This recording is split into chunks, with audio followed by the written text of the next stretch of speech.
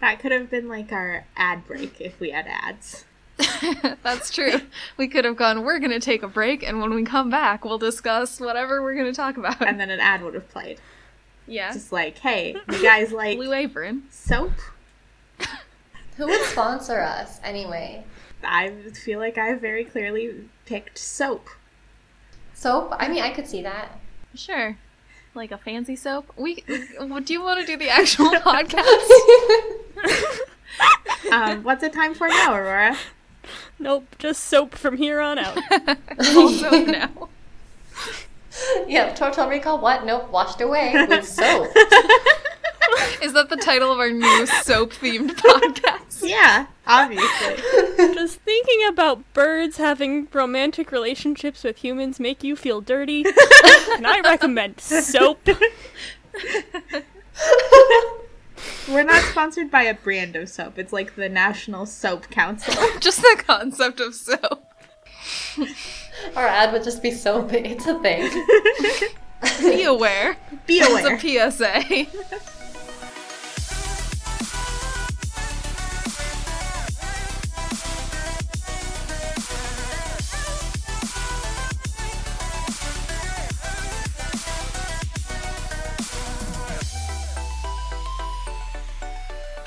Hi, everybody. Welcome to Total Recall, the podcast where we reread the Tamora Pierce books and yell about them. Today, we'll be talking about Trickster's Queen, the second book in the, Daughter of the Lioness duology. Yeah, we're going to start by introducing ourselves, and then Shelby thought of a very good question we're going to answer. So the question I came up with was, if you were going to have this story told from a different perspective, from not the only white person in the rebellion, who would it be? But wait, you also said it can't be Dove or Sarai, right? Oh yeah, I also outlawed Dove and Sarai, which is maybe not fair. I felt they were obvious, but they're also not my answer, even when they're included, so... I mean, they very much would be my answer when... They'd be my answer. ...included, so I think it's rude, but we can do it your way. Great, but that is our question. So I'm Aurora. My pronouns are she, her. And my answer, I would... want this to be from the POV of Ochobu, because it sounds like the chain mages are doing some super cool stuff during this book. Yeah, that's a whole other, network that Allie doesn't know anything about. Yeah. Yeah, we hear nothing about it. And I mean, Allie gets, little bits and pieces about what the other, conspirators are doing. But I feel like she gets a lot less about the chain, and I just want to know.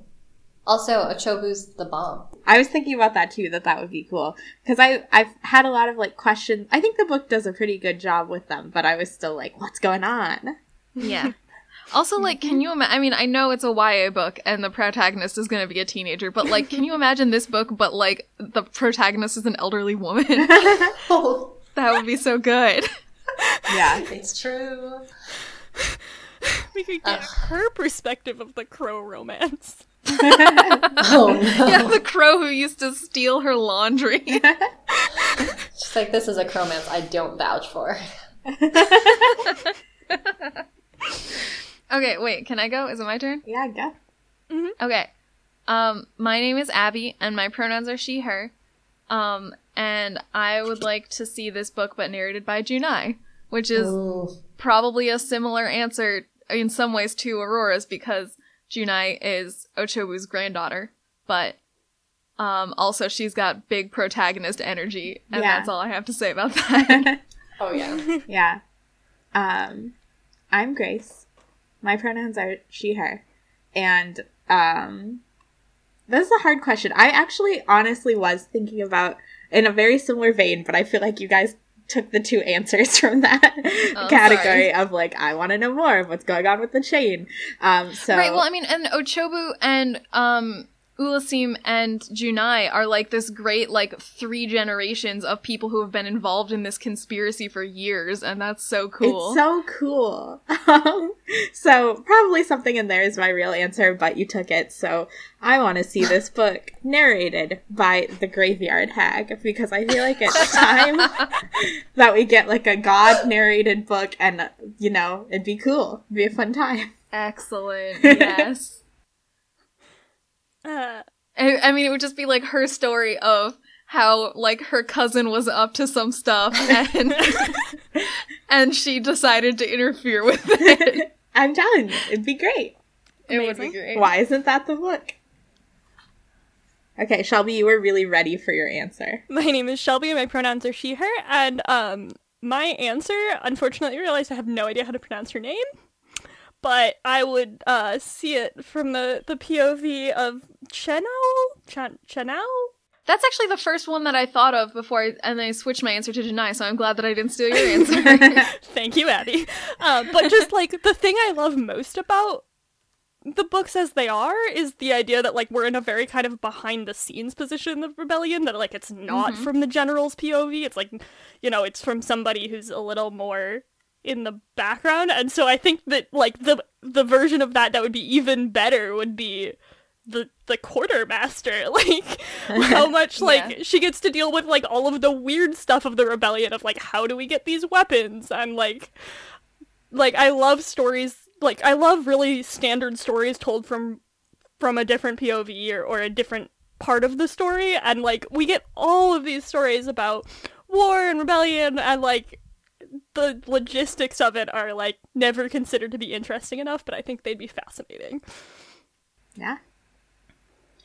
Good answer. Yeah, and you would still get a lot of the good, like, not, you know, you wouldn't get all of Allie's spy stuff, but, like, Chenille clearly has her own stuff going on where she's, like, smuggling weapons through the kitchen, and that's awesome. Also, I mean, she is the cook, so in a sense, she's probably the center of, like, a bunch of different social networks. Because that's just how kitchens work. Like, I bet the spies go and get food from her. Like, snacks. Gotta get their spy snacks. Yeah. Yeah, I mean, you could write a different version of this book where Chenille is the spy master. Absolutely. Now that we're talking about this, I'm wondering if this would be a good, like, multi-point of view book, as books about conspiracies often are. Yeah, that could be cool, but I also think it could be cool just for, like, you to get, like, everything through that, like, very specific lens, because you get, like, oh, and now these people are gonna go, like, launch a military maneuver, but they need to come to me first, and, like, oh, now these people are gonna go, like, blow up some warehouses, but they need the blaze bomb from me, so I find out about it. Like, you'd get, like, a little bit of a peek into all of the different narratives, but, like, in a very unique way. Okay, so moving on, I think we start with the section, don't remember the name, I think it's First Adventure. We talk about our background with the book. Who would like to start? I mean, I was on the last episode, so my answer is pretty similar to what it was on that, or the last book, the last couple episodes. But I do think that I reread this book maybe really high up there in terms of, like, most out of any Tamara Pierce book. I'm not sure if it was actually the most, but like, definitely more than Trickster's Choice. Like, I liked this one better, and I still do like it better, I think, so. Yeah, I don't know, it was just my favorite Tamara Pierce book, full stop, for, like, a really long time. And that's my background with it. I think we talked about this on the last TRR a little bit, that, like, this book came out in, like, 2004, so it was maybe one of the ones that we read closest to it actually coming out. And that was very much in, like, the target age range, or at least for me, like, yeah, it was very much, like, it was the hot new one when I was reading Tamara Pierce books, and it was also, like, extremely targeted to me. Wait, in 2004 you would have been, like, 10. Yeah, I was reading YA when I was, like, 10 or 11. Well, I mean, I don't know if I read it the year that I came out. Also, like, now everyone on the podcast knows how old we are, which is very young. We can cut that out. No one needs to know. No, it's fine. Have we suggested that we're older? I feel like people know that's... No, I think that a lot of people email us and stuff and say, like, oh, there's a clear generational difference here. Yeah. Like, I don't think we've hidden this. No. Grace? Yeah, in 2004 I was 7. But I know that we have listeners that are younger than that too. Yeah, I liked this book. I think I agree with Abby that I probably reread it a lot, and I remember preferring it to Trickster's Choice. Like, I would reread just Trickster's Queen. But I don't actually, when I was rereading it, I really enjoyed the experience, and I think this was my experience rereading it when I was younger as well, that there's still a lot of things where you're it's pretty intricate, so you can forget how everything fits together. So it's a good reread because you're still surprised by it kind of like unspooling and the different things that relate to each other within the plot and all of that. There's a lot of good reveals, which I feel like makes for a good reread book. Yep. Definitely. Yeah, I liked this book. And we talked about this on Total Recall as well, but it does, I think part of why it really held up for me was that it feels a little bit, especially Trickster's Queen, I would say, even compared to Trickster's Choice, it feels like, ooh, this is like a grown-up book. This is a book for like teens, you know? Yeah, I think my answer is literally just a combination of those two. Like, this was one of my favorites as a kid because it came out while I was reading them, and it was new and shiny and exciting, but also I still legitimately think it has, like, one of the most solid plots of any Tamara Pierce book. Like, for one, it has one, which not all of them do, but also, like, as Grace said, it has all these twists, which I super did not see coming the first time, and every time I reread it, I'm always like, oh, wait, is this when the twist happens? Wait, is the twist happening now? I think that's a very fun part of the experience, is, like, seeing it get set up. Yeah, and just feeling, like, the tension prior to the twist and, like, seeing all the foreshadowing and stuff. Yeah. It's great. Yeah. Like, knowing that it's gonna come, like, this one's good on a reread. Not all books are. Right. Yeah. Which is, because you always get, like, slightly more. Nah, I like it. Yeah. I mean, yeah, I found this one, when I first read it, it has all the key elements, right? Namely, heists. Uh-huh. Mm-hmm. The most important element. And then I feel like the author's really hit her world-building stride. And as Shelby said, it has a plot, and the combination of those unbeatable. Really engaging, even if I'm sure when I first read it, I missed so much that was in here. Mm-hmm. But at the same time, I mean, it's both a fun read and also very interesting because it is more complicated. Right. And I feel like the testament to a good twist is that the book is still worth rereading, or even like with the best twist that you finish it and then you turn around and you want to reread it just to be like, was that, definitely. Could I see that coming? Where is the foreshadowing that I'm not going to see right away? And the testament to a bad twist is when it just makes you want to put down the book. Yeah. Before we talk, like, too much in depth about the twist, maybe we should say what it is. So, like, obviously spoilers for this book. I mean, there are multiple twists, right? Yeah. Yeah. I think But should we, like, give a summary of the book is what I'm saying. Yes, Abby is transitioning us into First Test, our section in which we give summaries and then talk about just summaries. I think that's it. Okay, to summarize this book, Allie, who, if you're listening to this podcast and don't know who she is, oh well, returns to Rajmot with the Balatangs as the Raka rebellion begins full force. They fight, they win, then Dove becomes queen. So that's the really brief summary. To get like slightly more into it, Allie, who's our point of view for the book, coordinates kind of espionage for the movement of the rebellion, while the other co-conspirators, who should get more screen time, work on overthrowing the throne. And then other things do happen that are important that we'll talk about. So, like, the gods get in a big ol' fight. Sarai elopes. What twist? Regicide happens. What twist? And spies. I love spies. Yeah. I mean, right. Those are the main things. Like, a lot of the plot is just sort of basic, like, okay, like, now we're gonna set up this element of the, like, revolution, and, like, now there's, like, riots happening over here, how can we capitalize on that, and, like, that type of stuff, and just, like, Allie's sort of day-to-day spy work of, like, how can she infiltrate various places, and, you know, that's sort of, like, a lot of the meat of the book, but the main, like, events that happen are, like, the Balatangs come back from, like, being basically exiled and are reintegrated into court. Dove joins the conspiracy, she joins both conspiracies. There are two. She joins the white people one and the Raka one. Sarai flirts with a lot of noblemen.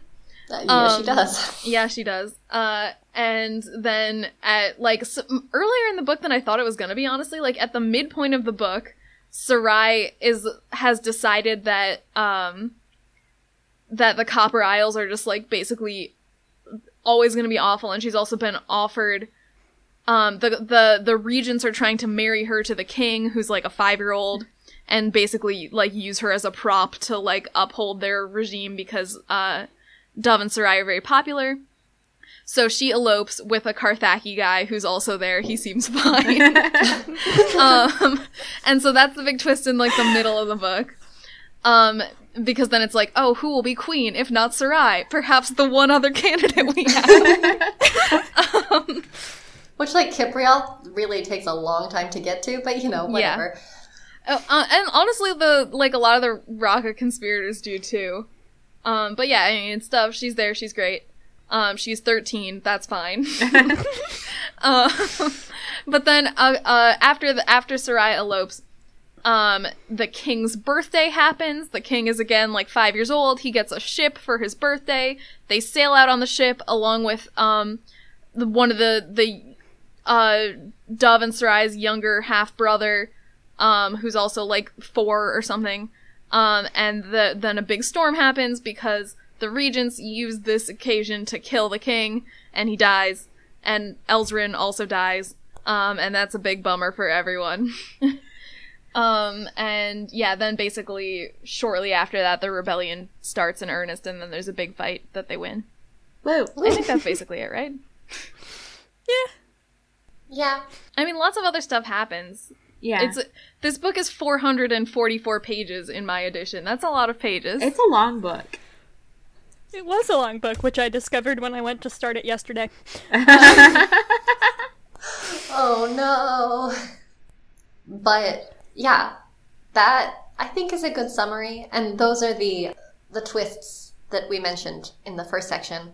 Mm-hmm. Our friends, the Darkings, are back. That was a big twist for me because I forgot it and I was excited. I also forgot that! Yeah, I forgot that they were there too, honestly. It's amazing. They're so cute. I love them. I like to watch their linguistic development. Yeah. Yeah. And their little squishy bodies. Their little squishy bodies that turn themselves into jewelry and dragons. Dragons. Yeah. Speaking of Darkings, this is taking us into our next section. Wow. In which we discuss plot and no world building, just world building. This is called Run the Dominion Jewels. Isn't it plot and world building? I have plot things I want to say, or like book structure things that I want to say. Oh, great. We're gonna talk about all the things. This is Run the Dominion Jewels. We're also gonna talk about plot. Cool. Yeah, so I mean, I just wanted to point out that this book has, like, a full recap. Like, it has, I think, a prologue. Yeah. That is just, like, here's all the events of the previous book and also what they've been doing over the winter. And that's such a, like, period thing. Yeah. Like, you can tell that this book came out, like, around the time of what, like, the 4th Harry or 5th Harry Potter book or something like that, and not after the Harry Potter series ended. Yeah. Because, like, it's a YA book. It's a long YA book, but it doesn't expect you to have read the book immediately before it. Right. Or it expects you to have read it, but not recently. It does not expect you to remember it. Like... Right. Sure. I mean, but I think you could easily pick this up and just read that prologue and not have read the previous book and understand what was happening. I mean, you'd miss out on some... Well, I guess that's what a glossary's for. Right. I mean, it has a full list of all the characters, but also it has...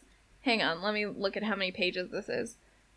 It has 4 pages of just, like, here's what's going on, here's our, like, main characters and what they've been doing and what happened in the previous book. That's a lot. It is a lot, but I think the other thing it speaks to, besides maybe the idea that, yeah, people might not have read the first one, is this idea that, like, we have a move towards this kind of bingey media habit where, like, even for books, people often talk about, like, oh, I'm gonna go reread the last one before this new one comes out. Right. I'm like, that wasn't a thing you needed to do in 2004. Yeah. Like, they would tell you if you needed to remember something. Like, Right. Right.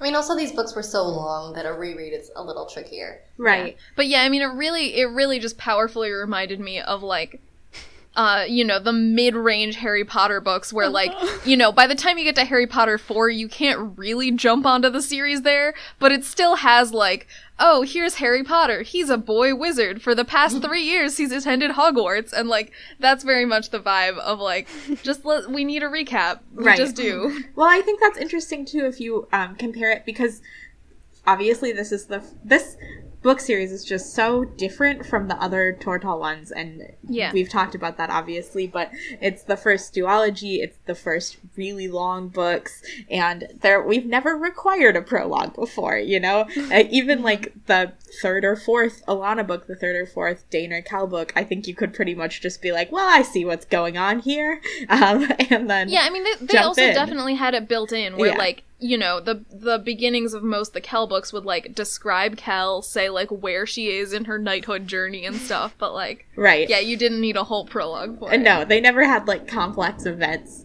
so it's just, like... Yeah.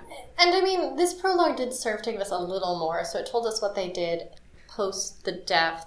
Right, because there is a little bit of a time skip also. Right. Mm-hmm. And so it also sets Allie up as really the main... spy master. But it was also going into everybody else too, so it wasn't just, it was like giving us all of these hints of all of the other things that are happening that we don't really get to know because we're following Abby. I'm gonna keep doing it, Abby, I'm sorry. I did this during Tortall Recall too. Great. So it's not just about it gives us all the stuff that everybody else is doing, which made me, like, super, like, want to know more about everything else, because they were just like, oh, and by the way, people are, like, killing, governors and tax collectors and stuff, and I was like, how? And how are you just hiding entire villages of people? Right? Yeah, they go into the jungle, I guess. I mean, there's probably a lot of jungle compared to the size of the villages. I guess that's fair. Yes, true. Did you think the prologue was an effective way to introduce the book, Abby? Or all of you, really? Yeah, I mean, I thought it was fine. Like, obviously, I read the previous one pretty recently, so I didn't, like, a lot of that information was not new to me, you know, I didn't need to be reminded, but I thought it worked pretty well. I mean, it was very, like, exposition heavy right at the top, in a way that I don't think you would see as much in modern YA, but, yeah, I mean, I didn't have a problem with it. Oh, I think it's funny that it reintroduced the fact that not what eats bugs. Like, we need to know that, obviously. Yeah. And that's a very important character trait. We needed to know that he is a crow man. Yeah. He's there, he's a crow. Anyway, Grace. I think it worked relatively well for me for this kind of character in this kind of book, because it's like, it's just kind of like an exposition-heavy novel on the whole. Like, Allie keeps track of a lot of information. You know, when she kind of talks about different situations, she's a tactician, she's a spy master, so she's doing, like, this is happening, and this is happening, and this is happening, and this is kind of the way they fit together. So to start it out like that, I think kind of puts you in the mindset of, like, keeping track of those things as well, which helps you follow the book. Yeah, it definitely felt dated to me as well, but I honestly, like, frequently with modern YA or non-YA books, I often, if I'm coming back to them after a while, kind of get annoyed at them for not having one of these prologues, because, like, they are useful if it's been 3 years since the last book came out and you don't remember it at all. Like, right. They are definitely so much easier than rereading the entire last book, especially for, like, people like me who have terrible memories for books they've read. And as YA gets, like, commonly, and I don't know if this is the trend as much anymore, but for a while YA fantasy was just getting longer and longer and longer, so, like, that makes sense as a genre convention. Right, and it is kind of nice to have it, like, plainly stated. Like, you don't have to read a scene where characters, like, allude to what happened or whatever. It just tells you, like, yep, this guy killed the Duke, and then they killed him, and then they spent the winter doing this and this and this, and, like, you know, you don't have to, like, figure it out. It just tells you, and then you're ready to go for the rest of the book. Right, because I think that's something that can make fantasy feel really difficult to read and clunky if it's clearly an exposition scene, but no one will just tell you anything, and it's just, like, people being like, well, when I killed the Duke, it reminded me of the time that I also killed my second cousin, the Countess. And you're like, what a natural-sounding conversation. Yeah, I mean, right, it's hard to do exposition in a world where, like, the characters know a lot of stuff that you don't. So sometimes it's nice to, like, give up on the artifice and just do it. Yeah. No, I think it's also, it's a good way to set up a structure for it. This book was very details heavy. You know, it took place over a very short period of time. Yeah. And reading it, I was This is the first time I really noticed this, but I was struck by, how slowly time is passing as you're reading this book. Yeah. Right, I mean, especially in comparison to, like, coming off of Kel, where it's, like, 4 years per book. Right. And then this is, like, a couple months, and it's 400 pages long. If that, I don't know how many months it is, but... I think it actually worked well for this book in that it made it was very cohesive. Right, I mean, it really covered, like, you know, if not every day, then it, like, at the longest it went was, like, week by week or something, where, like, there wasn't a period of time it just skipped over. There was, you know, it always let you know what everyone in the household was doing at any given time, so you were really able to, like, follow all the events and not just, like, a sort of vague arc of what was happening. Also, not like that entire year of Kel that apparently just got skipped. Right? Yeah. Or the time in Alana where she's like, oh, and it had been a year, and you're like, had it? What? Or like, she hadn't spoke to her brother for so long, and you're like, okay. Yeah, I think she learned, Tamara Pierce, like, learned her lesson. I don't know when she figured out, or like when people pointed out to her that she just skipped a year of Kel. I don't know when she learned that, but in this book, there's very careful accounting of time. Right. Are we done with plot things? Because world building, I like talking about it, that's all. Yeah, I guess I have, like, one other thing, which I don't know if it's a plot thing, but I also don't really know where else to talk about it. Do it. Okay. There's a lot of, like, sort of sleight of hand in this book in terms of, like, who is okay with doing what murder and who thinks what murder should happen. Which I think, like, it's doing a lot of work to make us like the characters that we're supposed to like and make them not condone child murder. I mean, we know Allie would have done it. Right, well, the thing is, like, Allie spent so much of the previous books, like, hand-wringing over, like, oh, are the Raka going to, like, massacre everyone? Is there going to be a lot of violence? But then in this book, she also spends time advocating for, like, sometimes you just gotta kill people. So, I mean, she has a measured approach to killing, I guess. But then they also, like, they bring up the problem of, like, man, I guess we're gonna have to kill these kids. We don't want to, but we're gonna have to. But then the regents kill the kids, and it, like, plays directly into their hands, because I guess the kid king was actually very popular, even though his regime was not popular. So, like, I don't know. There's a lot of stuff going on there. We could unpack that more. I just kind of did a broad overview of all the killing opinions. I know that the regents, like, are the direct cause of child murder, but it sounds like Kiprioth had a big hand in suggesting it, such that it kind of came from Allie's end of things anyway. Right, which is kind of like, I don't know if we're just supposed to, because I interpreted it similarly, that it was Kiprioth's kind of suggestion, I guess, or...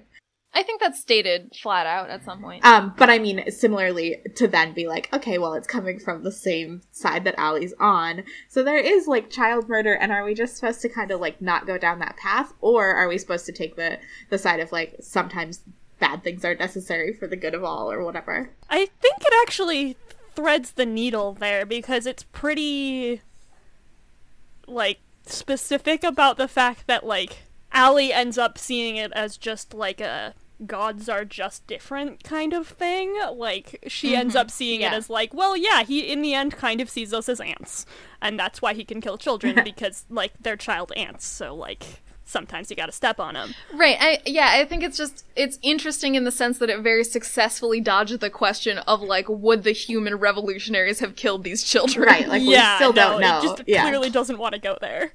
It Yeah. doesn't want to go there, but it does want to ask the question at least 4 times. Yeah. Right. But I feel like it ends up being a pretty smart way to avoid having to answer that question about your protagonists and the good guys. But yeah, I think it's interesting, like, I mean, it's definitely true that Kiprioth was probably ultimately responsible for that choice, but it's still a choice that the regents made, I think. Like, he just suggested it to them a lot, but it was still something that they did because they believed it was in their interest. So it's interesting that they did it in a way where it was like, okay, the revolutionaries needed this to happen, didn't want to do it, the god did it for them, but also the regents did do it. Like, everyone's got a hand in there. Yeah, I mean, right, everyone was involved. But like but Kiprioth gets away with it because it's like, oh, he's a god, he's not, like, he doesn't have human values. But then you also get to use the same event for underlining the regents are really evil. Which is like, it's doing a lot. There's a lot happening. It's really playing both sides of that. Yeah, so that's all I had to say about that. I just thought it was an interesting plot element. Yeah. I mean, I think it was super clever, right? I think... Yeah. Yeah.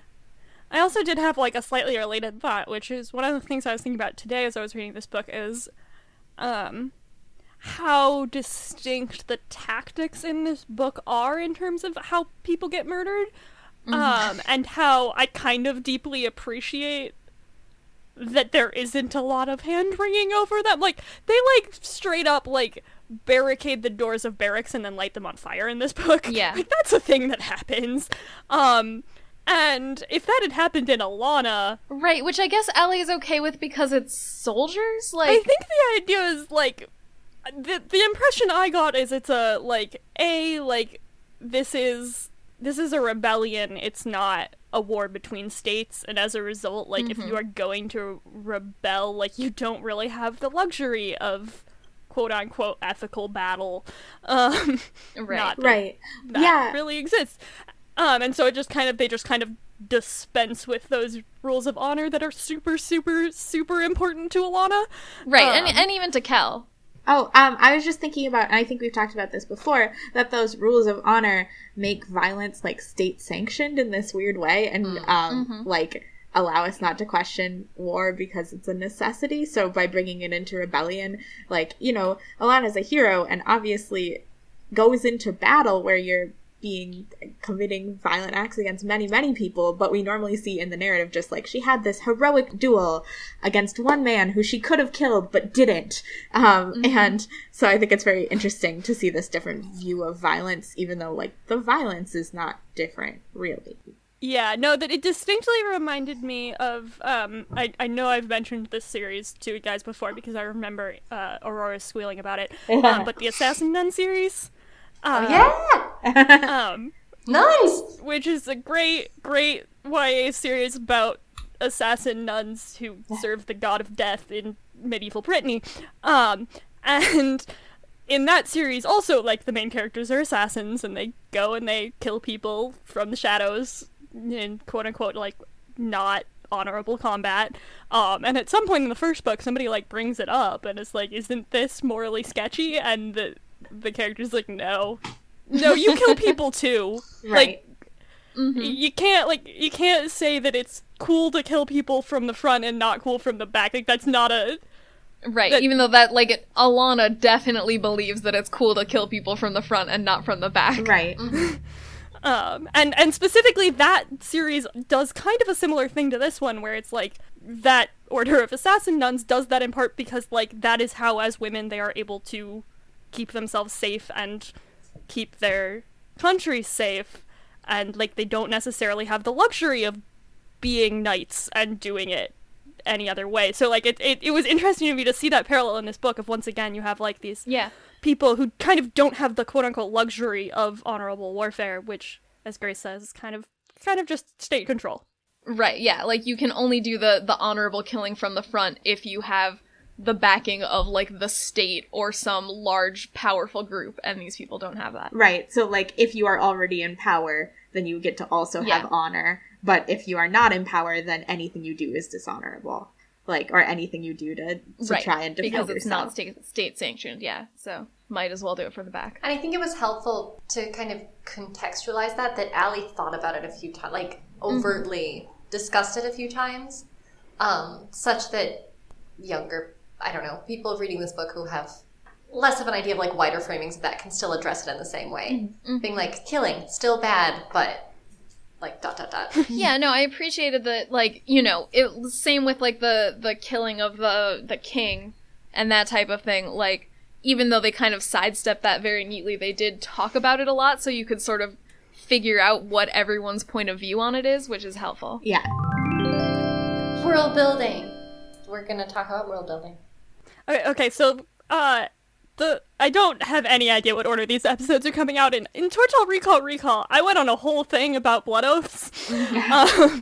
and how I don't understand why, like, everybody doesn't use them all the time in this world because they are ridiculously overpowered. They're so OP. And in the first book, they're used, like, once for very minor characters and, like, basically as a deus ex machina to solve the problem. And then I was like, why doesn't, like, the Ridovon Kings, like, make everybody swear blood oaths to them? They're, like, hugely paranoid, right? So why not? In this book, I got answers, but not satisfying ones. We got a lot more blood oaths, but still no explanation of why the Ridovon Kings don't have people swear them all the time. Like, I mean, they did mention that at their official coronation, they were going to have people swear blood oaths to them. Right, okay, so here's the thing. I said on Total Recall that this could be solved with, like, 2 sentences about, like, what the societal rules are about, like, when you're allowed to make somebody swear a blood oath. Like, that would make sense. And I thought there were enough of examples in this book that maybe I could figure out what those rules were, but I could not. One possibility was that it's just, like, a super big deal, so you do it super rarely, except that, like, no one seems terribly troubled about when they're making people swear blood oaths. I mean, you do also want to, like, make sure it's a situation where they won't end up having to break the oath, you know? Like, the regents probably wouldn't want people to swear blood oaths to the king because they were obviously thinking about deposing the king, you know? Right. Right, but that still doesn't explain the past kings. Sure. Or, like, why isn't it just standard practice that, like, this has to happen every coronation, right? Like, that could, like, also have developed under the system. I thought maybe, at one point I was like, maybe it's just, like, a class thing, because there's some messed up class systems. Like, maybe it's just that, like, you know, it's considered very gauche to make, like, actual nobles swear it, because most of the people who swear them are commoners. That doesn't work, because at the very end they're like, okay, all of these nobles are gonna swear to Dove now. That's just the thing that's gonna happen.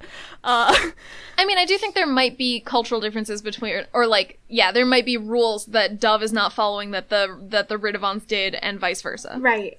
Especially because we didn't see people swearing blood oaths willy-nilly in, like, Tortal and I'm assuming, like, surrounding any other book. Right. places, and because the Lauren came from there, maybe they imported some of those customs as well. Right, or maybe there's just different beliefs about blood oaths because we are seeing different groups interact with them. So if they're just, like, a thing in the world, then people can still have different beliefs about them. Because I think you run into that a lot with things like blood oaths, right? That, you know, I always think about, like, how do you word what you have someone swear? Because if I say, like, oh, I'll never be disloyal to you, but then at some point I want to lie and say something disloyal, would I die? Like, how do you, like, make it work? And maybe groups just use them differently or believe different things about them. Yeah, no, that's the thing, is, like, as I said, I think there are, like, 5 different ways you could solve this problem in 2 sentences. She just didn't. Yeah. I mean, right, we also get Dove at the end saying, like, okay, these people that I don't trust, I'm gonna make them swear blood oaths, but, like, the people who I do trust, it's important to not do that so that they will continue to, like, have faith in me as a ruler. Stupid, but Like, you see that specifically with Tabor. Tabor. Yeah. Yeah, I mean, there's a lot of cool, like, blood oaths are ridiculous, and it's ridiculous that they exist in this universe. There is a lot of very cool magic in this book. There's such cool magic. Very cool. I really like the, like, there was a whole exchange where, someone mentioned, like, Luaran magic, and Allie was like, what do you mean Luaran magic? It's just all the same magic. And they were like, not in the Copper Isles, it's not. Like, we have developed 2 culturally distinct styles of magic, and that's cool. I think it was Yusul, the mage, and he could tell that the storm had, like, the flavor of Luaran magic, and that was just... Right. And the way that they craft things are apparently very different, such that the Raka do it in, like, a more... Like, a subtle way, mostly. Yeah, like, they've developed magic that they can hide from, you know, the oppressors, I guess. Nifty. Another world-building thing that I thought was very cool, and also, I guess, tied to the plot. They run in parallel, but the fact that, you know, the conflict between the Raka and the Luaran ran hand in hand with the conflict between the great gods, and the goddess and Mithros and all the tricksters. Yeah. And the way that it was, I mean, the way that it was visualized, or kind of that it all played out across the sky in different little sparks represented the tricksters, and you could see the tide changing through differences in these images in the sky was incredibly cool. Yeah. I was a fan. Yeah, no, I live for that stuff. The like god conflict that mirrors the conflict on the ground. It's great. Love it. I guess there's other tricksters around. The Graveyard Hag, I guess, doesn't count as a trickster because she's not aligned with Caprioth here. She's just doing her own thing. But isn't that the most trickster move of all?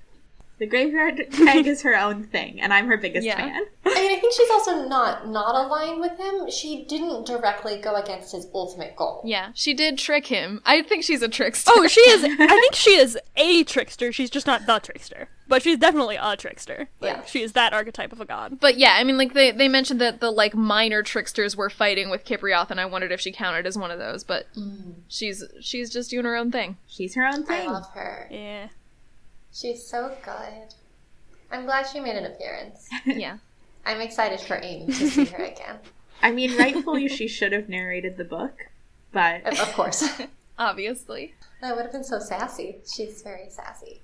She needs her own book. I did wonder, like, this was a conflict between, like, the trickster, minor tricksters, and then just Mithros and the Great Goddess? Or were there also other... I think it was only those two, but they're kind of in charge of most things. That's true, but I wonder why the other, like, lesser gods didn't have a hand in, like, supporting them, because there are plenty of them. Yeah, I mean, I wonder if it's partially just that it's, like, a regional conflict for, like, the region that used to belong to Caprioth, and then Mithros and the Great Goddess, like, took it over. And, yeah, if there are gods that are, like, more worshipped in other places, they might not want to get involved. That would make sense. Yeah, and I think, yeah, they're just not that strongly aligned with, the trickster is aligned with the other tricksters, but... you know, whatever random grain god is not necessarily aligned right with other grain gods. Although I was curious, they kept bringing up the Jaguar Goddess, and I really would love to know about her. Yeah. There were a few throwaway lines in this book about that were very cool world building where I was just like, please more, and the Jaguar Goddess was one of them. Mm-hmm. The, like, Flame Master at the temple was one of them. Oh, yeah. Like, okay, like, we have seen almost no, like, evidence of the, like, actual day-to-day worship activities of anyone in these religions. Like, we've interacted with a lot of people who directly interact with their gods, but, like, yeah, we have no idea how the religions work for the most part. Yeah, they seem to do some, like, sacrifices or offerings, but right, then they also have the Flame Master thing where they write secrets down and pass them to him to burn. I think that's cool. What secrets? Why do they burn them? Yeah, and why don't they put them in the fire directly instead of handing them to a person? It's like confession, sort of, except the guy doesn't know your secret. He just, like... Except that he does, because he looks at it and tells the king or whatever. Oh, but you don't get to be like, this is my secret. Like, so there's, I don't know, it doesn't seem like the same thing, but... Well, yeah, I mean, it's a different religion. As long as we're talking about, like, gods and priests, I had another point, which is that I'm very into the fact that in this world where they're doing spy work and also the gods are real, they dress up as priests to facilitate the spy work, but only priests of the most forgiving god. Yeah. And they also sacrifice at his temple in advance, just in case. Yeah, no, that was, I think, a really good detail. Yeah, I agree. I like the idea. I always like books where people interact with gods and then you see the ways that, like, you know, it's just as interesting that then a lot of times the world building, and here too, the world building is still around, like, religious practices are still important to gods, even though the gods are kind of like people. Like, they're just like, yeah, we love offerings. They're so cool. Like, if you don't give me some, I will be mad. Yeah, I mean, this book and the, and Emperor Mage do talk a bit about how, like, gods are at least somewhat sustained by belief in this world, and they, like, get power from it, so that makes sense. But yeah, it's fun to see how, like, if gods are real, how does that affect your day-to-day religious practices? Right, and if gods are real and sustained by belief, it's kind of, like, circular, you know, because it's like, after you see a god, are you really gonna be like, oh, I don't believe in him anymore? And could you do it just to be petty? Could you be like, I'm really mad about this wheat harvest. I don't believe in you anymore, Greg. I mean, isn't that basically Duke Rogers' move? I don't know if he was like, I don't believe in you, or just like, I'm gonna destroy you, but it kind of comes to the same thing. Well, and it's kind of funny, because as far as I kind of understand it, it's not just like, do I believe you exist, but also kind of, do I believe you are important and powerful? Right. Mm-hmm. So, like, I think you kind of could. Like, Yeah. I think if your wheat harvest failed and everybody was super mad at the grain god, like, they could make the grain god less powerful. Mm-hmm. It just wouldn't necessarily do them any good. Yeah, no, that makes sense. Wait, so if Kiprioth is a trickster god, Yeah. and if people kind of worshipping him and, like, giving him offerings and doing stuff for him gives him power, do you have to, like, do trickery? Maybe. to... I mean, they did mention that he doesn't have priests because no one would want to, like, align themselves with him. Because they might get, like, tricked or something. I don't know. What if you were his one priest and you were in, like, a symbiotic relationship that involved you learning a lot of close-up magic tricks? And, like, giving him more power, and then he would help you out? Yeah, I mean, like, you know, Allie is, I mean, she's not his priest, but she is, like, his chosen, you know, and what she does is mostly a lot of lying, so. Yeah, that's a kind of tricky. Yeah, no, I get the impression that the whole idea is that, like, yeah, he doesn't have priests because they couldn't do the things he wants them to do if anyone thought they were his priests. Uh-huh. So instead he just has, like, random people who work for him. But And do tricks. no one knows who they are. And do tricks. And Allie she certainly doesn't worship him. She, like, sasses No. him, but she does Yeah. do his Yeah. bidding. But that seems to be his, like, preferred relationship with people, Yeah. honestly. Because Dub does it too. Yeah. It's true. Oh, so good. Yeah, that moment when, you know, when Sarai leaves and Kiprioth takes Allie into his realm. Mm-hmm. And even when he's, like, about to end her, she's still talking back. Yeah. She can't not sass him. She just... I'm like, for your own good here. Yeah. He is a god, he's not a man. Oh, I don't know if this is the right section to mention this in, but as long as we're talking about that scene, the necklace that he promised the crows is so funny and good. And the fact that Nawat wears it. Yeah. Presumably, like, tons of crows are just walking around the Copper Isles wearing it. It's a good way to tell if people are crows. Do you think, like, that story gets out, or do you think the entire populace is just, why do all of the crows have necklaces now? I hope it's that. I mean, probably when they're still in bird form, they don't wear them, I hope. I think they do. But it would be so good if they did. I think they're little bird necklaces. That are just, like, the ugliest, shiniest necklaces Yeah. you could possibly And then it have. becomes like a fable, like those stories that are like how the giraffe got its long neck, but it's like how the crows got their good fashion. So it's not like how they got their, like, shiny neck feathers. It's, like, literally how they got their extremely shiny, ugly necklaces Yeah. that every crow wears. Yeah. No, it doesn't like become part of them. They just wear it.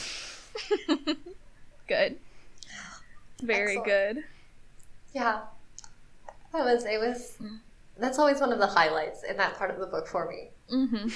Right, I mean, because it's very, like, tense. It's like everyone's upset, Yeah. and then it's just, like, shiny crow necklaces. Yeah.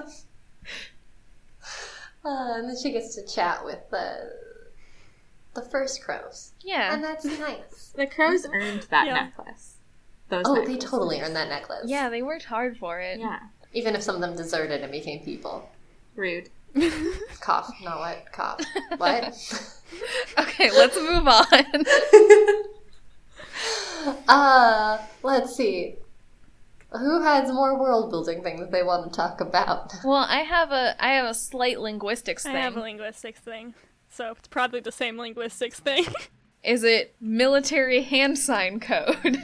Yeah, I do have that in quotes. I forgot that showed up here. Yeah.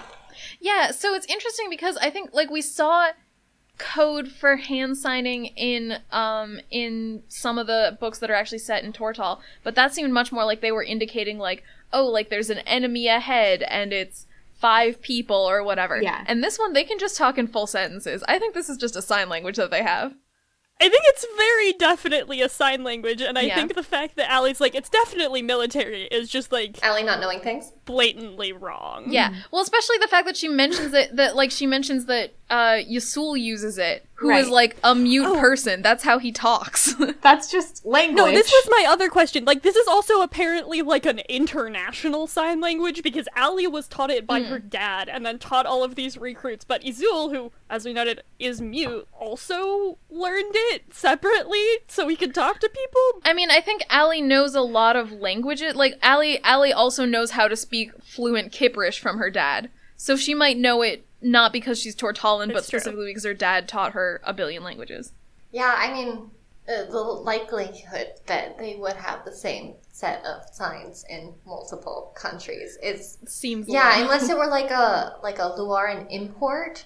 Oh. But still, that was like hundreds of years ago. Yeah, it would still have evolved pretty significantly. Yeah, exactly. That would be like a very good parallel to the current hegemony of like ASL in kind of places that have Interesting, yeah. undergone like colonialism or lots of missionaries or but yeah, it would have changed significantly, I'm sure. Yeah, for sure.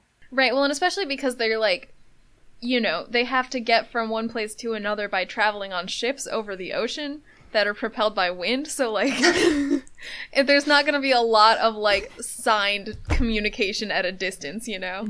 Yeah, especially since it doesn't seem like, well, I mean, of course, we don't run into any other characters who use this as their primary mode of communication, Yeah, I don't think so.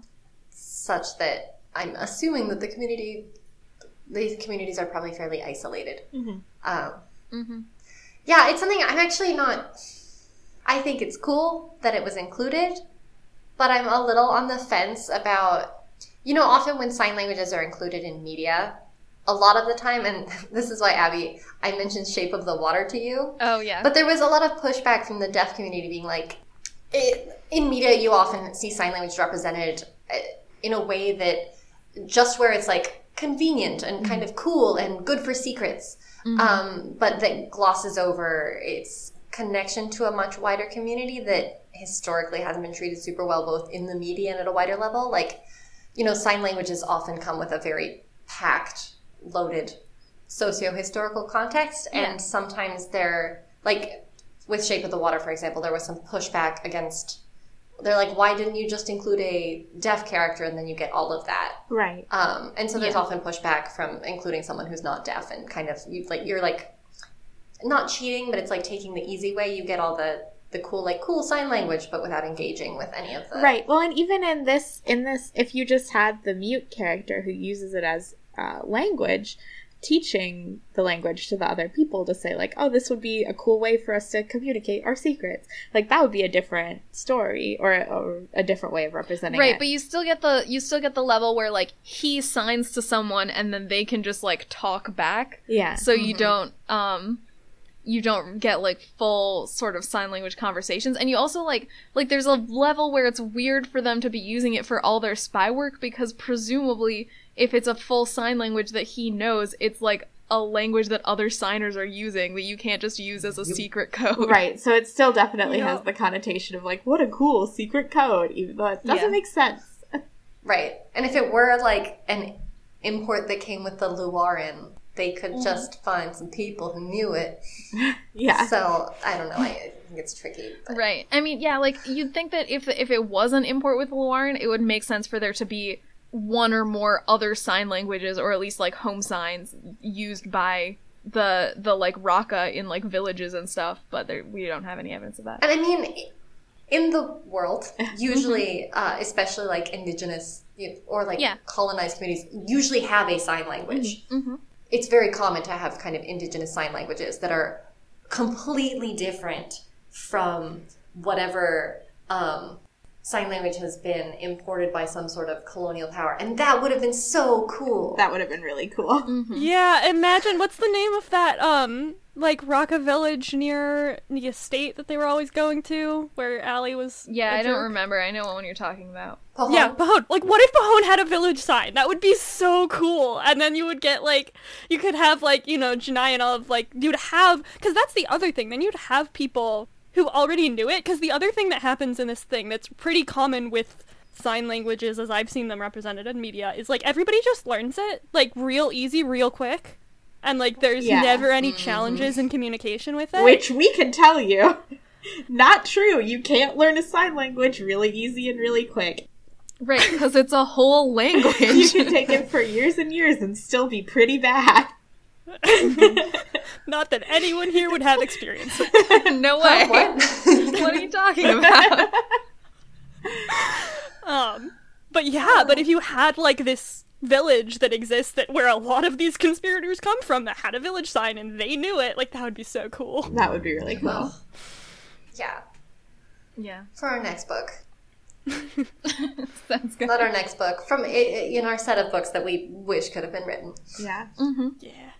Oh, so in other fast linguistics news, the Darkings started changing their speech patterns as they were spending more time with Allie. Yeah, which they also did in Dane, right? Or, like, in Dane they started speaking. They couldn't speak at the beginning, and then they started to learn. But it's like watching this is not the time or the place to go through, like, how language acquisition processes work with things that have neither vocal cords nor, They don't have vocal cords. They can just make sounds. I mean, maybe are they, like, forming vocal cords, or are they just, like... They could... That's very plausible, but then they'd also have to form lungs. Yeah. But that's fine. But the way that imagine they're probably learning Kiprish, right? Yeah, I guess. But watching them slowly acquire the language and correct themselves, it's just like, aw. That's great. They're cute. Linguistic knowledge from a blob. Wish I could acquire languages as well as that blob. Yeah. Yeah, they also learn languages so fast. Good for them. Good for them. I mean, they spend a lot of time with the dragons. Dragons are smart. They probably just got the knack for it. Darkings are consistently in their critical period. Ah, that's great for them. Jealous. Yeah. Again, not that anyone here has ever struggled to learn a language. All of them. English? Impossible. Oh gosh, imagine teaching them how to sign. They could have little hands. Oh my god, they could form weird little hands. It would be so cute. Okay. We Very should good. probably be done with linguistics. I think we're done with linguistics. Also, we've been recording for an hour. Now, we are going to begin our venture into Social Justice Corner, in which we're going to begin today by talking about feminism and queer stuff. Yes. Exactly. Wait, so which one are we doing first? Because I have both. The queer one is really short. You guys probably caught it too. Because it was a very short little bit. I mean, I'm glad that they mentioned that gay people exist. Yeah. So, yeah, for our listeners, there's one line where the Darkings are listing, like, what they learned while snooping at all the other noble houses, and one thing that they learned is that a daughter in Kayet house is kissing her maid, and that's the line, and then Allie's like, that's not important, moving on, and that's the queer representation in this book. Hey.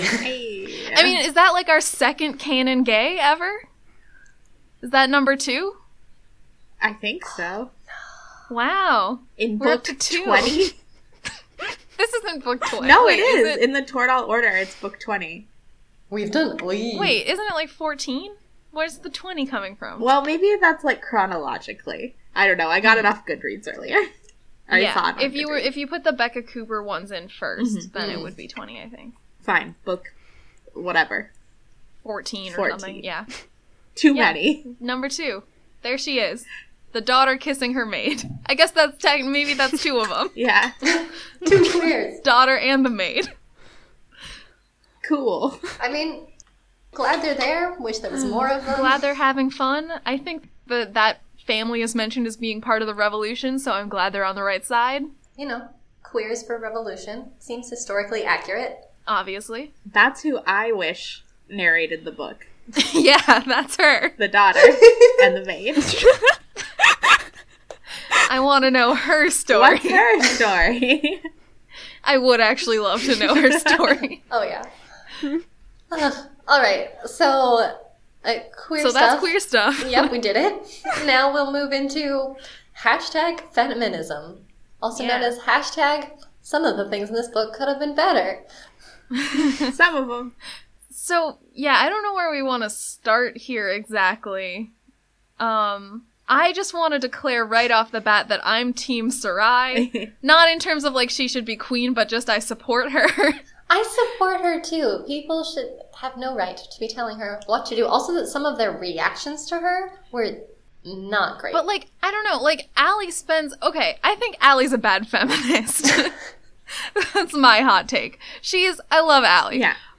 But she does so much, like, judging other people, and especially Sarai, for, like, flirting and, like, being involved with men, despite the fact that, like, in this book, she thinks, like, oh, in the past I would have flirted and, like, toyed with men's hearts or whatever, but now I don't do that. She does it constantly, which isn't a problem. It's fine that she flirts, but how can she do it herself so much and then be like, oh, Sarai is kind of, like, airheaded and boring and cruel because she flirts a lot? What is that about? Also, like, you're with a crow. Like, like, can you not get on the judgment train? Sarai passed on the crow, and I feel like she made the right choice. Yeah, but can you not get all judgy, like, of somebody else who's trying to be with humans? Like... Yeah, and I don't know, like, someone mentions that, like, Sarai is more interested in her heart than politics, and I don't even think that's true. She's very interested in politics. She, like, really cares about them a lot, but, like, because she also cares about, like, riding and stuff, she gets so much flack. I don't know. And it's definitely interesting that, like, she never really gets asked to join the rebellion before she runs away. Like, that, like... What's really interesting to me on this reread, I really thought she knew more about it before she ran away. And I was on this read and I was like, so you're judging her for running away, in part because she felt like she couldn't do anything. Right. But you never told her that she was the person you were going to put on the throne. Right, exactly. It was so frustrating that she was so much like so many people in the rebellion and her family and everything were like, how could she do this? It was so thoughtless. She was putting herself ahead of everyone. But what she was actually doing was running away. I mean, yeah, so she could marry the person she was in love with, but also so that she wouldn't be used as, like, a prop by an oppressive regime that she thought that no one was challenging. Right. Like, it was very clearly because she thought that there was, like, you know, deep, unchanging racism in her country that she couldn't do anything about. And, like, if they had told her, yeah, we're doing a rebellion and you're going to be part of it, like, that would be a reason for her to stick around. Right. And, like, why not let her know? Like, there's no clear... And then to paint her as almost a villain, like... Or not even a villain, because I don't think it gives her enough agency for her to be a villain. Yeah, just like, oh, she's flighty, she's thoughtless, she doesn't, you know, matter. Yeah, as somebody who, like, is doing all these things wrong, when you never give her the chance to do what you want her to do. Like, that's not really fair. And then I think, too, like, we're not hearing Sarai's story, so I think we, like, really can't disregard that she didn't... You know, she has very little agency in the situation. We can't disregard that she's marrying this guy partially to be able to leave her country. Like, right. You know, like, she's in a really tough situation. Right, and people disregard, you know, say that she's, like, not paying attention to politics, and, like, you know, in comparison to Dove, obviously she doesn't, like, figure out the conspiracy herself, and she doesn't, like, pay attention to the grain harvests and that type of thing. But we do, like, we see scenes where she, like, you know, she's hanging out with the young nobles, and, like, there's a scene where all the like, young noble men are, like, we should go out there and fight and, like, put down the Raqqa, and she, like, manipulates them through, like, social tactics into choosing not to do that, which is, like... You're actually mixing up two scenes. The time when she manipulated people, it was to keep them from going and breaking out the Duke. Oh, you're right. It was from keeping them from going and attempting to do a prison break that they were not capable of doing. But yeah, no, I mean, like, I still think that she's, like, you know, she's clearly aware of what's going on and, like, you know, using these social strategies and stuff, and so, and very passionate about the issues and wants to do something, and if they gave her the outlet of participating in the conspiracy, she could probably do a lot, right. But they never told her. Right. And, I mean, an important thing is, Queen is a big job. Right. Yeah. They also should ask. Yeah. Her autonomy is important. Right. Yeah. Like, Dove very much went into it willingly, right? And I don't want to overstate, like, I don't think this book comes near to making a villain out of Sarai. I don't think she's a villain. Relatively understanding of her choice. Right. Although there are some people who are not always understanding of that choice. Right. Including Allie. I do think they could have done more interesting things with the differences between her and Dove. I'm thinking specifically, there's a book that I read this winter that's been on my mind a fair amount in reading books like this since, which is What Truth Sounds Like by, if I get the name right, that would be nice. The book I read was What Truth Sounds Like by Michael Eric Dyson, which is about racial conflict in America, and specifically, like, the tension, it's a complicated book, it's a very interesting book, but it covers the tension between more moderate practical reformers and more radical visionaries in social movements. And part of the thesis of the book is that, like, both are necessary and that tension is inevitable between those poles of any movement, but that you need both of them for a movement to work. And so it looks at those through a conversation between James Baldwin and Robert F. Kennedy in the 60s, and it's really cool. But in this book, I think you could have had a really interesting conversation about that with Sarai as the more radical visionary and Dove as the more practical reformer. Yeah, definitely. And, like, it seemed almost like it was setting that up a little bit, yeah. and I think that was in part how she was successfully camouflaging her twist in the earlier books, was by setting up this, like, oh, like, Sarai's gonna be the, like, charismatic visionary figurehead, and Dove's just gonna be, like, her counselor, advisor. Yeah. But, like, I think the pivot lost a lot of that interesting conversation in just kind of being like, we just need to be practical about that's the only way we're gonna win.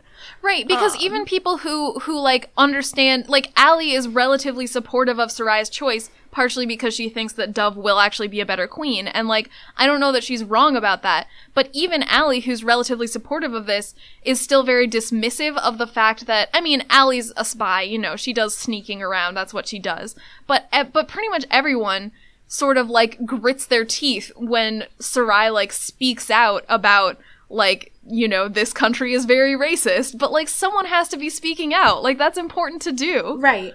Right. No, I want to be clear, like, I think I might have made this a little unclear when I was talking about, the book. Like, in the book, like, Robert F. Kennedy is not really, like, exactly the moderate reformer. Robert F. Kennedy is kind of the problem of a complacent white bureaucracy. And, like, those people also exist in this book, in the case of, like, the Llewellyn conspiracy, who, like, are maybe well-meaning, but also don't want to give things up. And, like, it could have been really interesting to see how important somebody being able to speak angrily to them could be in that context, while also allowing Dove to be the more practical bridge builder. That could have been so cool. Right. And I really like Sarai as someone who's willing to dig in and look at, you know, I think that both Dove and Allie tend to talk a little bit more about, like, the very practical effects of what's going on in an oppressive regime, and Sarai is a lot more willing to look at, like, systemic oppression and, like, beliefs that are driving an unequal system. And I think that kind of gets to connects to your point, Shelby, about, like, there are very different ways to view the same problem, and a lot of different views are necessary. But I feel like by Allie kind of taking Sarai's choice to leave and being like, okay, well, next step, and, like, she's just following her heart, and she, you know, she needs to do that or whatever, it kind of disregards that there is, it kind of throws away the dichotomy or the tension that was built up between being like, there are these problems and there are these problems and they both exist and they feed into each other. Right. I mean, I keep coming back to that line about Soraya's more interested in her heart than politics, which I think is, very dismissive of, like, yes, of course she was also in love with a person and eloped with him, but partially the issue is that the way she engaged with politics was in an emotional way, but that's not the wrong way to do it. That's how you inspire people. Right. That's also really important. And, like, I think that Dove is a good leader. I think it matters that she cares about, like, imports and exports and economic background to things and stuff, but I also think it's important to, like, get passionate for the cause, right. And, like, the fact that it seems like they kind of dismiss that. Right, and, like, I'm a big Adrienne Marie Brown fan, and I very much believe that your heart belongs in politics, and, like, to separate those is not true or good, and I don't think that's where Tamara Pierce was trying to make a statement, but it's still important for us to talk about it. Yeah. Yeah, no, this is once again, like, I think we can easily overstate the degree to which she's trying to discount that, because in part I think what she was trying to do was set up a good twist.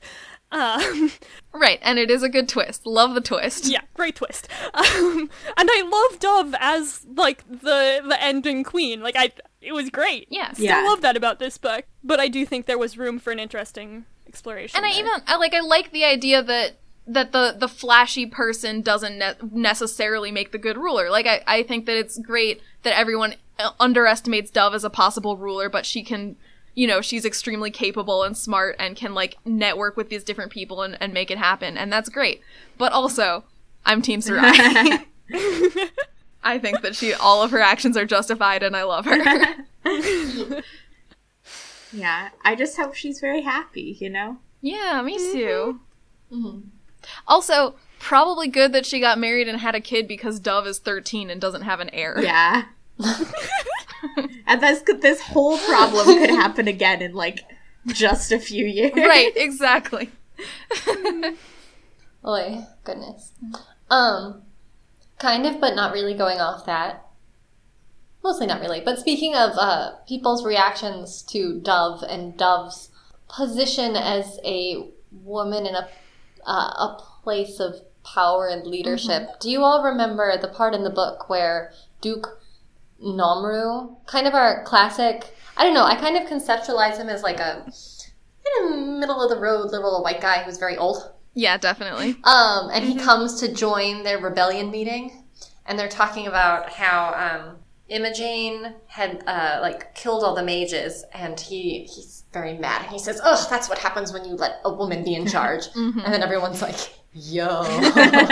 Yeah, like, hey. Which conspiracy are you a part of? Yeah, I thought there were some really interesting, subtle things that were done with the white Luaran conspirators who have a problem with the current regime, but are still sort of very centrist, where, like, they haven't really done anything because they want to be sure to remain in power. They're, like, against the regents, but right, they don't want to, like, the Raqqa rising up or anything. But this is forcing them to pick sides in a... Right, eventually they get pushed far enough that they pick a side, but it takes a while. And it literally takes one of their own getting arrested. Right. Like, literally the richest, oldest, whitest man. Yeah, and even then they don't immediately get it. They have to sort of be brought around and, like, it has to be made clear to them that they're not in charge of this movement. And that's really interesting stuff to see. Mm-hmm. No, I thought that was a clever part of this book. Mm-hmm. But yeah, the fact that he was the catalyst for that. Yeah, that was a good scene. This is only sort of related, and related to, I guess, like, dynamics between the Raqqa and Luaran. But I thought it was interesting, especially given that the last book had some... I guess this is a little bit getting into race stuff, but I'm just going to say it anyway, because I think we're already kind of there. In the last book, there was some stuff that I did not really enjoy, kind of squicky for me, about, the possibility of Allie, a white, at that point, slave, being, like, attacked by the Raqqa, or, like, especially by Raqqa men, and that was part of it, and I wasn't into that. This book does sort of bring up the flip side to that, which is they mention a character who is a white, or a Luaran noble lady, who had a relationship with a Raqqa man and then claimed that he raped her. which I think is a really, like, that's a much more subtle and real dynamic in terms of, like, how white femininity can be a tool of racism, I guess. Whereas I think the previous book kind of played into that trope by, like, making Allie vulnerable in that way, and this book points out that it is a trope, you know? Right. And has a character actively using it within this society, which I thought was interesting. Not that we completely abandoned that trope, though, because actually what I thought you were going to bring up was, Tabor, what's his face? Man. And his comment to Allie that, you know, he'd help her out if she was too oppressed in that very Raka-friendly household that is, once again, let's remember, still headed by a white woman. Yeah. Yep. And can we, are we like fully in race right now? Because I have a thing that I really want to talk about. I was thinking a lot about why you know, there was still, as Shelby mentioned, you know, like, there was some playing on tropes around race and stuff in this book that I didn't love, and there is this household headed by a white woman that's, like, you know, supposedly this very Raka-friendly household. I was trying to figure out why the race stuff in this book didn't bother me as much, and I realized what it is, which is that I'm pretty sure there's zero mention, other than mention of the fact that Allie is a former slave. I don't think there's any mention of the Balatangs owning slaves. I think that's just not part of it in this book. It's true. I mean, it talks about, a lot of times they push back against, like, slavery as a whiter thing, you know, when they go and, like, they burn the docks and all that stuff. But yeah, they don't talk about it anymore. I mean, I was actually going to bring that up. I didn't know what section slavery technically fit into. Yeah. All of them. But I didn't actually love that about this book, because it did just feel like slavery disappeared in a way where we were just supposed to not worry about it. Like, it came up several times, especially when, like, they messed with the slave markets a few times, but, like, a thing I am still completely unclear on at the end of this book is whether or not the Raka Rebellion freed the slaves. Right. Yeah. Like, it's completely unaddressed. Which, like, could have been a big deal, big part of this rebellion, could have been pretty cool, but... Right, so it's such a weird thing because while I was reading the majority of the book, I was feeling, like, good about it, you know? I was feeling like, okay, now we're, like, in the rebellion, it's great, Allie's sort of, like, working on the level with these Raka people, everything's good, but, like, yeah, once I realized that, like, part of the reason I felt that way is because there's no acknowledgement of the fact that probably even in the Balatang household, some of these people are still slaves. And that's, like, not addressed. There's, like, one conversation that Allie has with Dove where, like, Allie's like, hey, you should consider freeing the slaves once you're queen. And Dove's like, but the economics of it, they'll be so hard. And then it's, like, not addressed again, so we don't know what they did. Right. Which, like, cool, is a lot like the way that we, a lot of people are able to operate ignoring the labor practices that hold up our society.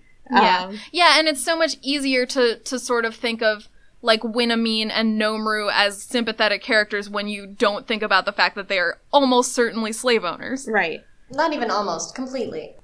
Yeah, they are slave owners, yeah. And yeah, that's pretty rough. I couldn't remember if, do we remember if when Karthak got overthrown in the Dane books, did they free their slaves? Or was that another, like, you should think about it.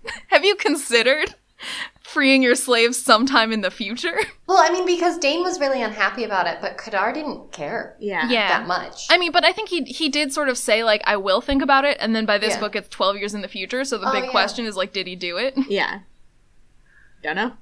I think the answer is no, because actually I think we know that the answer is no, because I think they talk in this book about shipping some of the people who are taken as slaves in the rebellion to Karthik, and then they have to, like, you know, do a whole bunch of stuff to, like, prevent the ships from leaving. Right. So they must not have. They're still buying them from the Isles. Yeah, that's wild. I mean, like, in the Copper Isles, obviously slavery is a more racialized thing than it is in Karthak. Like, it's not 100%, but, like, they mentioned in this book that it's legal to sell anyone with Raka blood into slavery, including nobles, if they commit a crime. So, like, it's not 100% on race lines, but it is very, like, racialized, so it seems hard to imagine this society moving forward and still having slaves in it.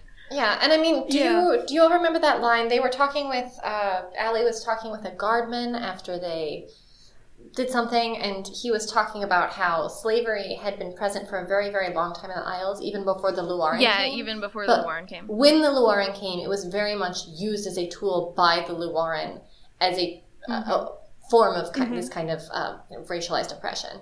Yeah. Yeah, I liked that. Because that is a very common pattern throughout history of, like, slavery will exist, but then colonizers come in and make it significantly worse as a way to keep the populace in line. Yeah. Yeah, no, that felt like a very historically real pattern, and I just wish this book had addressed slavery more, rather than dropping it as a plotline once Allie was no longer a slave. Like, the Balatangs didn't free every slave in their household, they just freed her. Right. But she doesn't care about the other She's ones. just like, okay, great. Wait, isn't Chenao still a slave? Isn't she a slave? Wait, who? Somebody in the rebellion's a slave. Yeah, Isn't there was the Chenao. the guy in the previous book, Lokij, him, he was a slave, but he died. I don't know if any of the other ringleaders of the rebellion were slaves. Right, it was him I was thinking of. Yeah. But there, like, 100% there are other slaves in the Balatang household. And presumably most of them are part of the rebellion. Yeah. Those noises, those are our feelings about this. Yeah. Right. So is that maybe a good pausing point? Yeah. Right, we have more race stuff to talk about probably, but we can do it in the next episode. Okay, so we're gonna, for the moment, wrap up. We're not completely or even close to completely wrapping up Social Justice Corner, but for now, we're gonna move into Palace Gossip. Palace Gossip. So, we got a good email from, I don't know if we can say this person's name. We got a good mail from someone. A listener. You know who you are. And it's a Trickster's Linguistics mail, so this is responding to our first Trickster's Choice episode. And this is a very fast linguistics about the word Luaran. And Luaran apparently is from Bahasa, Indonesia, which is the language spoken in Indonesia, one of many. And the word Luaran means outside or outdoors. So the root is, this person pointed out that it's relevant to maybe the meaning of outsiders or something like that. Definitely. Which is very cool. And this person also pointed out that in our first episode, this person said that we made a point that Trickster's Indonesia seems more subtle than Egypt's Karthak. And in the email, they said, I would argue that this might be because we're more familiar with Egypt than Indonesia. Because in the U.S. we have this weird fixation on ancient Egypt, especially as kids. And so maybe part of that has shaped our conceptualizations as to why we don't have quite as clear a picture.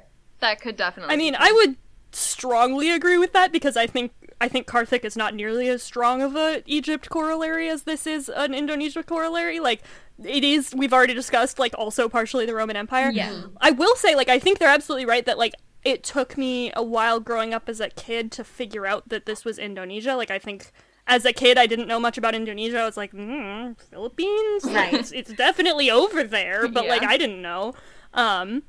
But yeah, I think, and while I was looking for one specific ask that Tamara Pierce had on her Tumblr for a very long time today, I did encounter her specifically talking about how, she drew from a bunch of different Indonesian cultures to write, whatchamacallit, this book. Right. So yes, that was a great point. Person who you know who you are. I love an etymology. I don't know how I feel about her just, like, directly taking words from languages. Right. Yeah, and I also like the idea of drawing from a bunch of different cultures from one place is always kind of like, to me, like, but I'm not the right person to dissect it.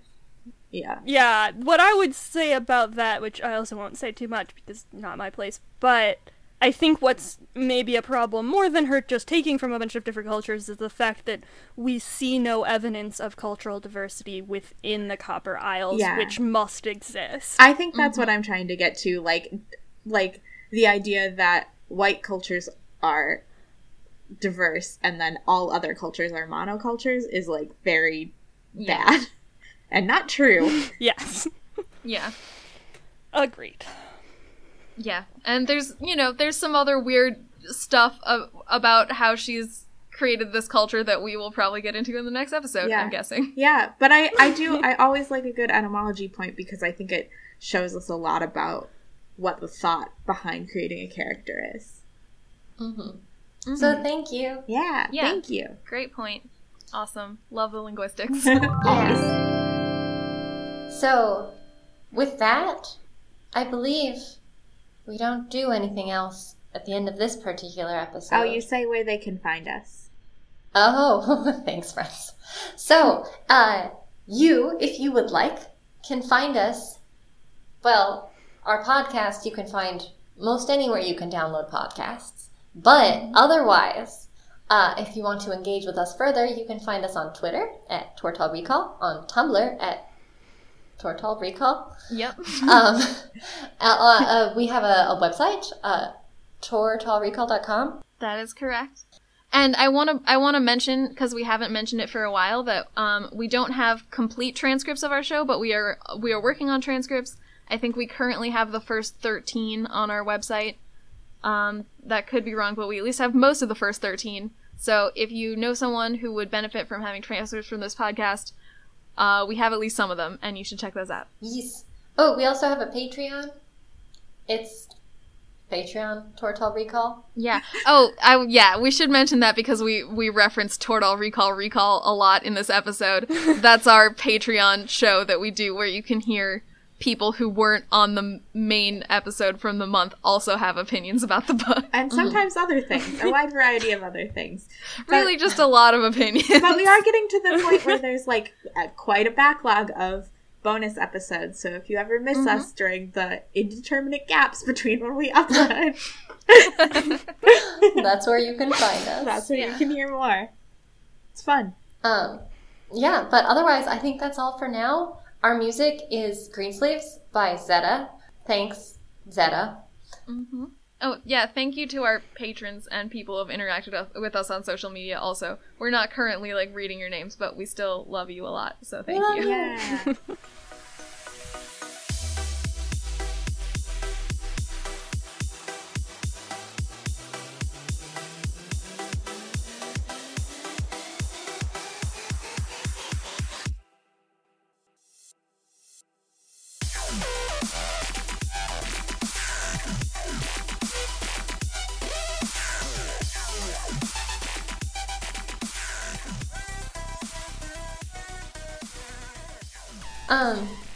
Cool. Who wants to do the sign off?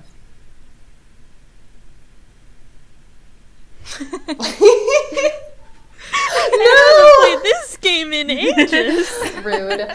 We just played Nose Goes. So, see ya, Tortellini.